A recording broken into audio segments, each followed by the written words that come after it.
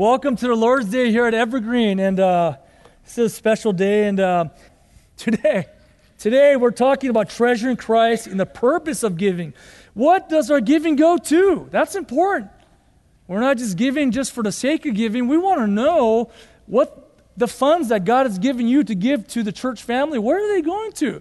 And it's incredible how practical our Lord is. In 2 Corinthians 8:9, the Lord spells out exactly where it should go to. It spells out the accountability that's required amongst the leadership so that we all feel good about where our money is going to.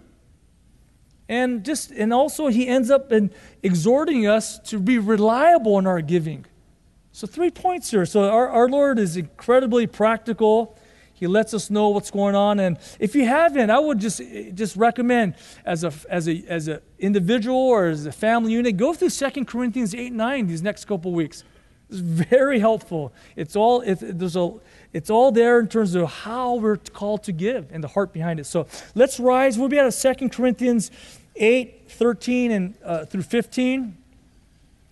And we'll finish off at chapter 9, verse 5. But we'll just read these first 3 verses together. I'll be reading out of the NASB version. 2 Corinthians 8:13. God says, "For this is not for the ease of others," talking about our giving, "and for your affliction, but by way of equality," the Bible says. Verse 14, "At this present time your abundance being a supply for their need, so that their abundance also may become a supply for your need, that there may be equality." Verse 15, finishing up here, "As it is written, he who gathered much did not have too much, and he who gathered little had no lack." Let's pray. Father, I thank you for your word. Thank you for 2 Corinthians 8:9.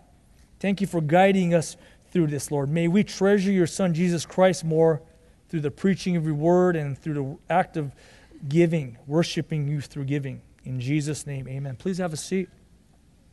So we're going to get to it right away. There's 3 major points I want to make.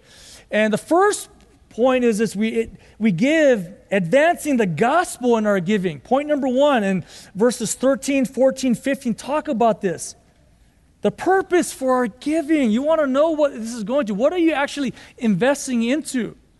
All right, we're investing into eternal things. We're investing into things of the gospel. And right here, verse 13, Paul writes, "For this is not for the ease of others." What is Paul talking about?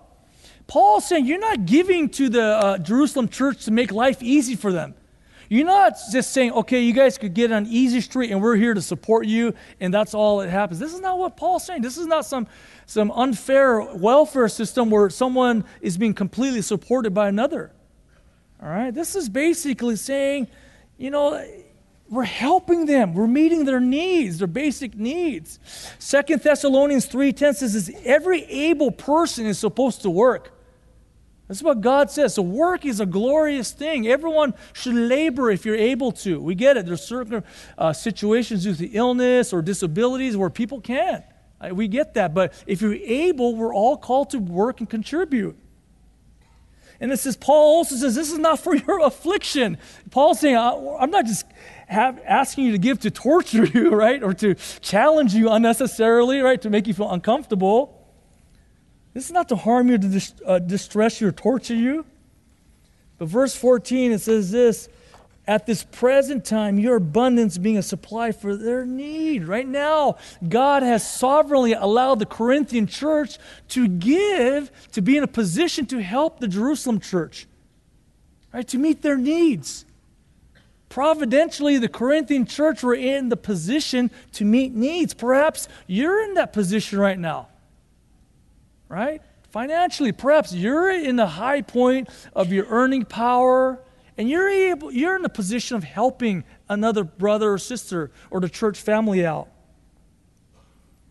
Because there's a switch here. After this comma of first part of verse 14, comma, "so that their abundance also may become a supply for your need." What Paul's saying is that someday the tables may be turned. And instead of you being in a position to support somebody, you might be in the position of needing their support. As I read this, circumstances change all the time. There's a reminder to be humble. I'm just going to read 1 Timothy 6:17 and through 19. Instruct those who are rich in this present world not to be conceited. Be humble. Be humble about what you're able to do for another, or to fix their hope on the uncertainty of riches. Don't fix your hope in how much you could gather or to treasure up, as Pastor Dave talked about. Because it's uncertain. Things will change. Circumstances change. All it takes is one natural disaster to change our circumstances. Amen? That keeps us humble. That keeps us humble. But our hope should be fixed on God, the Bible says, who richly supplies us with all things to enjoy. God is the source of everything good that we have. Not our education, not our jobs, not our talents, not our opportunities, not our stocks, not how wisely we're able to invest. God is the source of all good things. Verse 18, instruct them, those who have ability to do good, to be rich in good works, to be generous, ready to share. As Pastor Dan talked about, storing up for themselves the treasures of a good foundation for the future, eternity, so that they may take hold of that which is life indeed. So, what is the goal of this giving? If you're in a position to give, like the Corinthians were, what is the goal? Bible says in verse 13, 14, I'll read it for us, by way of equality. Verse 14, that there may be equality. What is this talking about? This is not talking about communism. Okay, our Lord isn't calling the church family to be exactly the same, or all church families to be exactly the same. This is not communism. It's not socialism where you pull all your resources and we just divvy it up that way. That's not what the Bible is talking about. This is talking about the goal of fairness or balance. Let's have some balance. There is something wrong if somebody is living with ridiculous riches and another brother or sister is starving to death. There's something imbalanced there, right? So the Bible is talking about if you've been given an opportunity to give and support somebody in the church, local church, or universally, we should do it. Now, we get it. Our resources are limited. We can't support everyone. But where has God led the leadership in our church to support? Perhaps the Lord has led our church family to support a church in a different part of the country or part of the world. Perhaps our church family is led to support a pastor who's bivocational. This is a good thing. This is a good thing that we get to do, not for sake of just being everything the same. Our church family, the church body is blessed with different things, different gifts, different personalities, different opportunities, different social economic classes. These are all from the Lord. We're called to be unique and different in some ways, but one in mind. And this is the deal. When you have equality, it promotes unity with one another. When you know somebody has your back in an everyday sense, you feel a special connection with them. And when they know it's reciprocal, like they got your back as well, I got your back, it binds people together. And so this is what Paul is calling on. We give to meet the needs of the church. And in essence, we give and we're committed to the gospel. A church is strong and healthy. The gospel, the work of the gospel can be taking place. And in the Old Testament, verse 15, just real briefly, Paul gives us an illustration. Verse 15, it says, as it is written, he who gathered much did not have too much. And he who gathered little had no lack. What is he talking about? This is an Old Testament quote where the Israelites were wandering in the wilderness. They were once slaves, but now they're free people. And how are they going to eat? God gave them quail, birds to eat for meat. But God also provided this fine flake-like thing, the Bible describes, a fine flake-like thing. When the morning dew evaporated, there was these fine flake-like things, which they called manna, on the ground, and they're called to gather as much as they needed, all right? And they would eat that. And obviously, people had different ability to gather. People who are fit and young and able to gather much, they could gather more compared to some of us who are older or the little ones. They can't gather as much. The Bible says that some gathered more than others, and through it, everyone had enough. So the church family is built that way. For whatever reason, the Lord has blessed the churches in America. We've been put in the position to have plenty. All right? And providentially, other parts of the world, other parts of our country, they can't. They don't have as much. And the goal, like I said, is not communism. The goal is just equity, equality in terms of fairness, balance. Now, we at Evergreen, we want to make heavenly investments. We want to invest into heavenly stocks. We want to invest into people. So I want to do some explaining per section here. How does this influence our act of spending here at Evergreen SU? Where does your monies go to that you give to the Lord? First thing it goes to is to fund personnel. That's people like me, pastors and administrative staff. You fund our benefits, our salaries. We're grateful. The church family is incredibly gracious and generous. Thank you for allowing us to serve this way. I still, as I'm singing right now, I was thinking to myself, I can't believe I'm here. I can't believe I'm actually here doing this, and it's because you guys have made it possible. Thank you. Thank you. We know of pastors who need to work bivocationally, 2 jobs to do the work of a pastor. Thank you that you allow the pastors and admin staff here to do this full time, not having to be so focused about earning an outside income. Thank you. The other things that your giving goes to is it funds the campus and the operational costs, the lights that we have here. We told you that out of the general fund that we're going to pay for the mortgage. We have our fine sheriff back there. These are the things where these happen, where security and insurance, those things that are to protect our church, this is where your giving goes to. Third thing, ministries. The funds that you're able to give, the offerings that you give, funds ministries. Think of the Mexicali trips that our youth goes to. Think about the opportunities to serve ministries that we have, to go to Houston to serve other people. Think of just activities that we have during the summertime. The offerings goes to fund various ministries here at our church. Retreats, food pantry, there's so many things that are going on. Fourth thing that your funds goes to support missionaries. We have Brother Ian and Sister Sabrina out in Japan. We had Sister Ann share today. It was in East Asia. We have domestic missionaries here who are sitting amongst us right now, who are involved in missionary endeavors and ministry groups. Those are your funds that are going to support some of these men and women of our church family. Outreach opportunities such as options here to care for women who are going through unplanned pregnancies. All right, these things supporting Don Julian. These are the things where the funds go to, okay?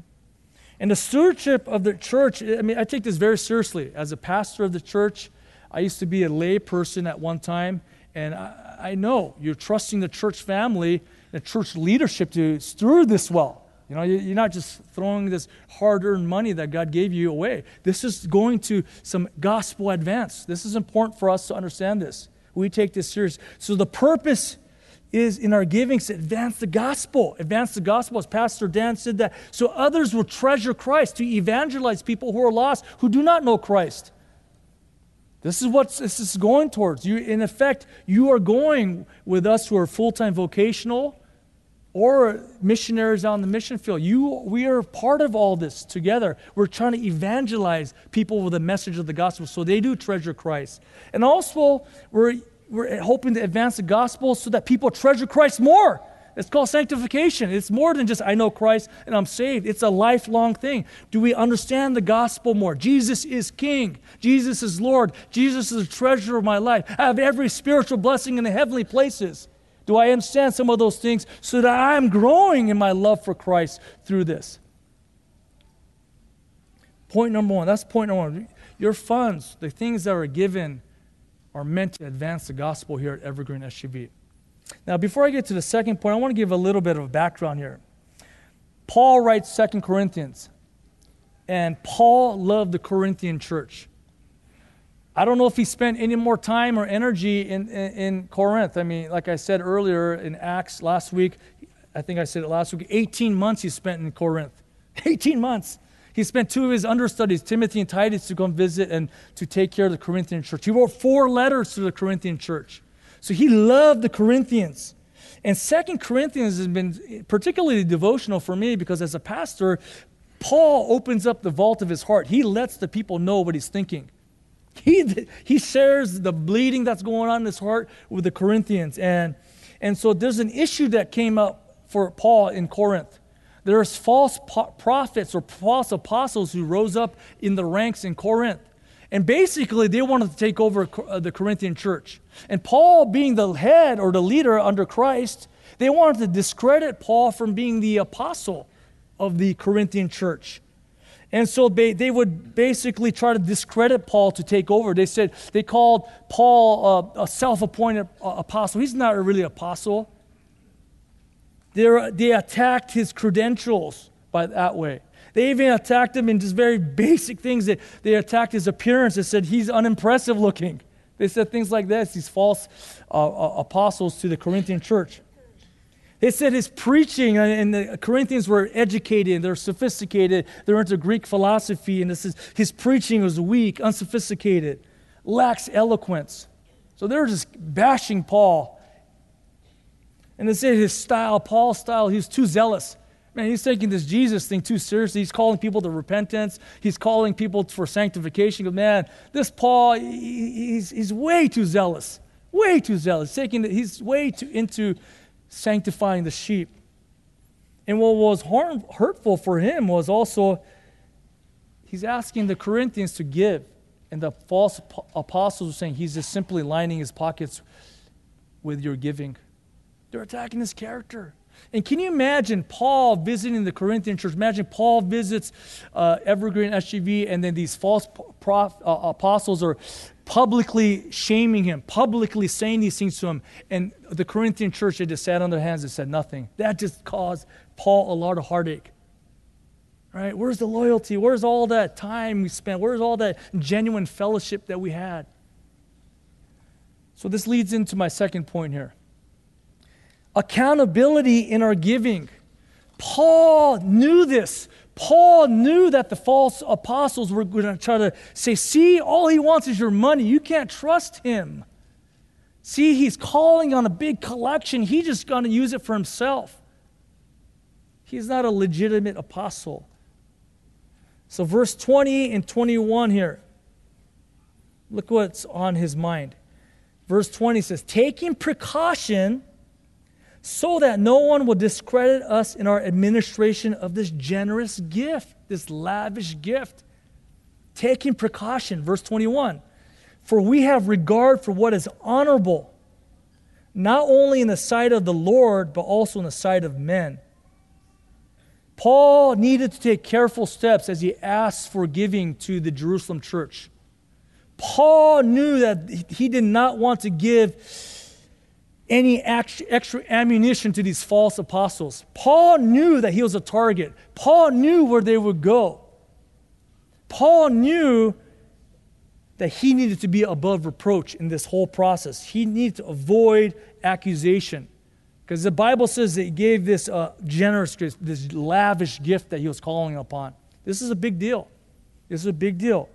And he cared about being honorable in front of the Lord and also people. Accountability, Paul's talking about here.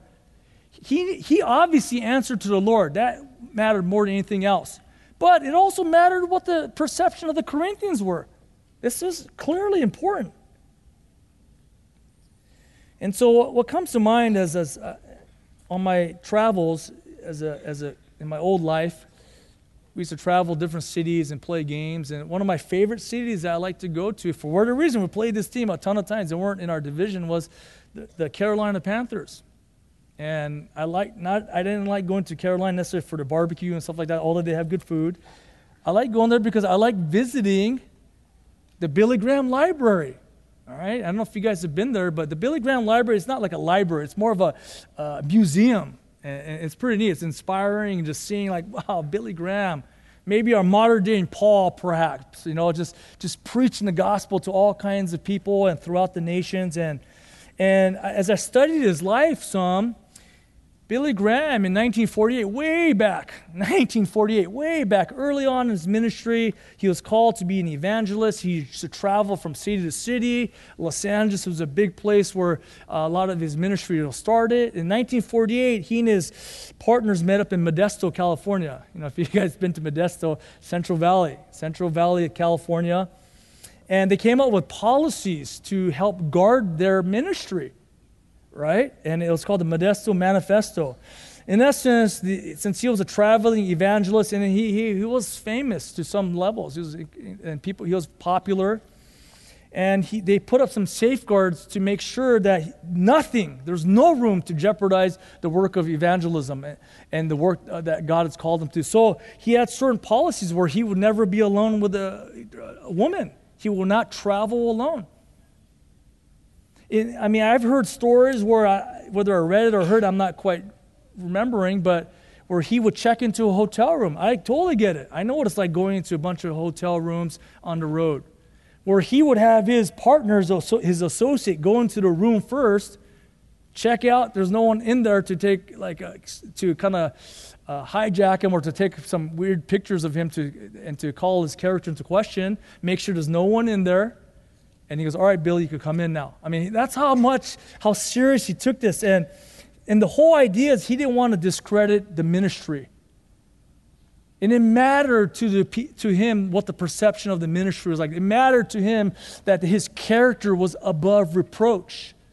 And so Billy Graham also, this whole Modesto Manifesto also carried into how they did the finances. They would collect money, as you could imagine, traveling around. And so it carried into the finances, and he did not want to create any space where anyone could call into question his character, which would jeopardize the ministry. So what did Paul do here now? What did Paul do? Perhaps Billy Graham read 2 Corinthians 8 or something. I don't know. But what did Paul do? And the Lord directed Paul to assemble a team to collect the money. He didn't go himself to collect the money. 2 Corinthians 8 says. He formed a 3-man team. Titus, this is Paul's personal understudy. All right, this is the one that he trained. And second, he was a famous gospel preacher, maybe a Billy Graham of the day. And thirdly, a tested, trusted brother who was familiar to the Corinthians. He sent these 3 men to gather the funds. There's genius in that. God cares about the accountability of how we steward our finances and how we administrate this. Verse 16 and 17 says this. But thanks be to God who puts the same earnestness on your behalf in the heart of Titus. Titus had this desire to go to be part of this work. For he not only accepted our appeal, but being himself very earnest, having this desire himself, he has gone to you of his own accord. So Titus wanted to go. And as I think to our church family, do we follow any of these principles here? Do we follow any of these guidelines? And as I was thinking and praying about this, I want to give you guys assurance that there's accountability here at Evergreen SGV. This is important for me to express this to the church family. We often talk about, hey, trust in our leadership, submit to leadership. We talk about that, but I think it's a two-way street. We could do our part to make sure everyone feels comfortable in the area of giving. Titus was personally involved with Paul. So he knew this man. He was in constant communication with him. Titus was a man that was known to the Corinthian church as he entered, sent by Paul. I have people in our staff that serve as this. One man that comes to mind is Pastor Kevin Cho. You guys know who he is, many of us. He's our church administrator. He is my liaison to the trustees, and if I have any questions about budgets or finances, he's the guy I go to. He's a trusted man. I trust him. There's a man like that in place, and others. Who's the second person that went?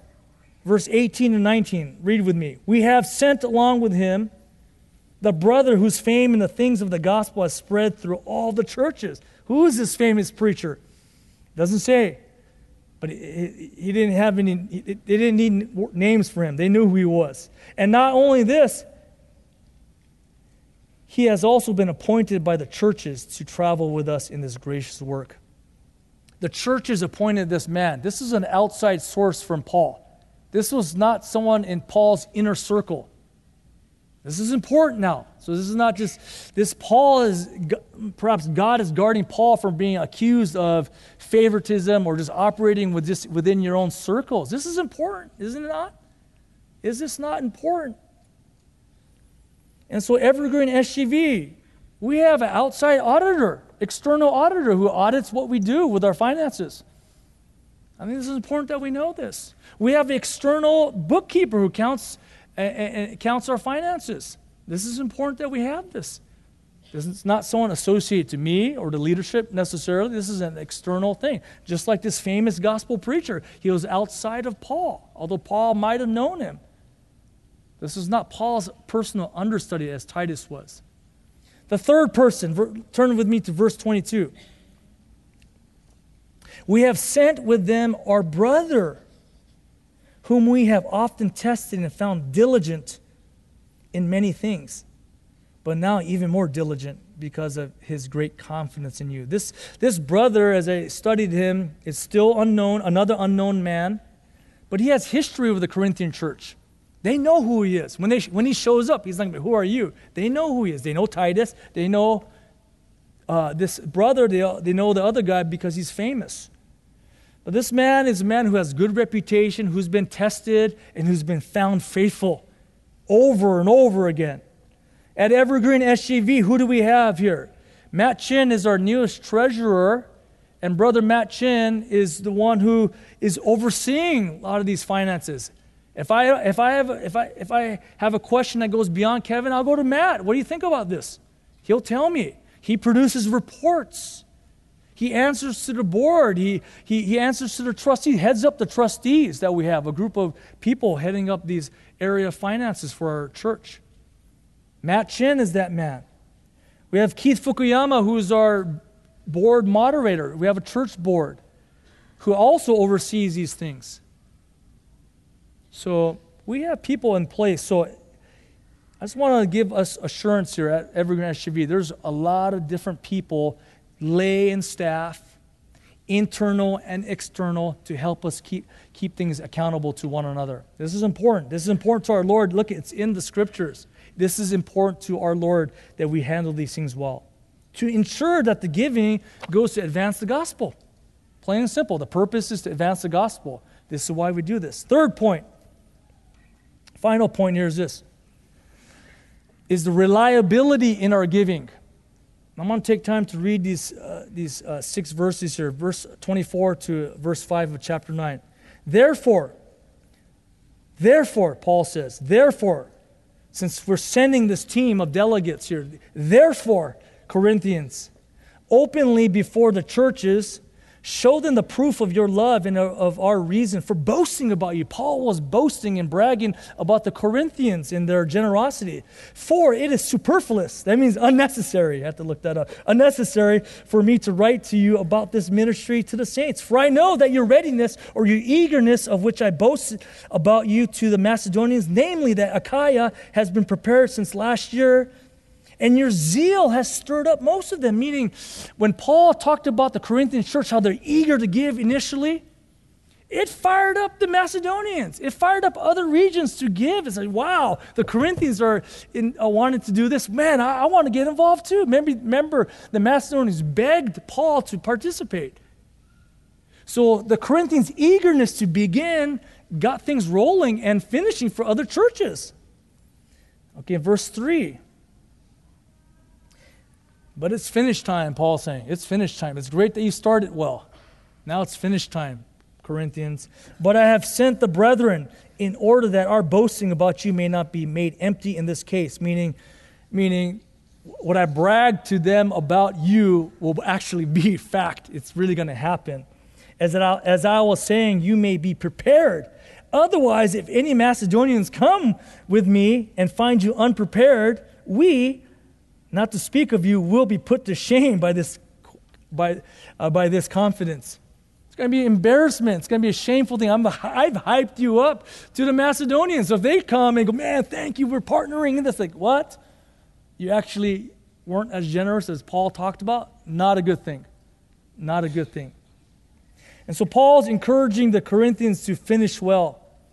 And in essence, I believe our church family at Evergreen SGV is known to be generous. Is that not? I believe we are. I've experienced it on a personal level. Our family's experienced it on a personal level. The fact that we're in this building and this property is evidence of that. The Corinthians saw themselves as generous. For whatever reason, things were halted for them. Perhaps the false apostles were hindering and the giving. But just like Paul is exhorting the Corinthians, saying, hey, you're generous, church. Follow through with what you said. I will share the same thing with our church family. We are a generous church. Follow through with who we are in Christ. And here's the word about, I want to talk a little bit about flag. We had 5 flag campaigns, and man, praise God. Thank you for being so generous. Thank you for allowing us to be here. All right, thank you. I'll say this much. We're not having a formal campaign, but if you are giving joyfully, sacrificially, and you're able to, I would recommend you continue to do the same. It is that there's no commitment cards to fill. This is between you and the Lord. If you're able to, this is what we're talking about. If it's a joyful, it's sacrificial, it's regular. This is what we're talking about. We're not calling on a campaign. I didn't think we needed one. I didn't think that was best for our church family. It's a whole nother. And if you haven't been participating, perhaps you're new, or perhaps you've been here for a while and you have been participating, there are faithful brothers and sisters who've been sacrificing this way. This is our time to come together. And I'm not just talking about the first fruits giving now. That's just one unique, special appeal that we're making. I'm talking on a regular basis. This is a time we come together as a church family and participate in this awesome work that we're doing. This is the most exciting time to be here at Evergreen SGV. Look at the potential here at Evergreen SGV for the gospel to be spread throughout the San Gabriel Valley and the world. There's no coincidence why we're here now. This is an exciting time, and this is an opportunity to be part of this. Verse 5 here, finishing up here, brothers and sisters. It says this, so I thought it necessary to urge the brethren that they would go on ahead to you and arrange beforehand your previously promised bountiful gift. To encourage you, I sent this group to you guys. Why? So that the same would be ready as a bountiful gift. The same thing that you said you would give would be ready. And not affected, this is the enemy to generosity, not affected by covetousness. Covetousness, greed. Greed is the enemy to being generous. Greed is the enemy. 1 Timothy 6:10 says, for the love of money is the root of all sorts of evil.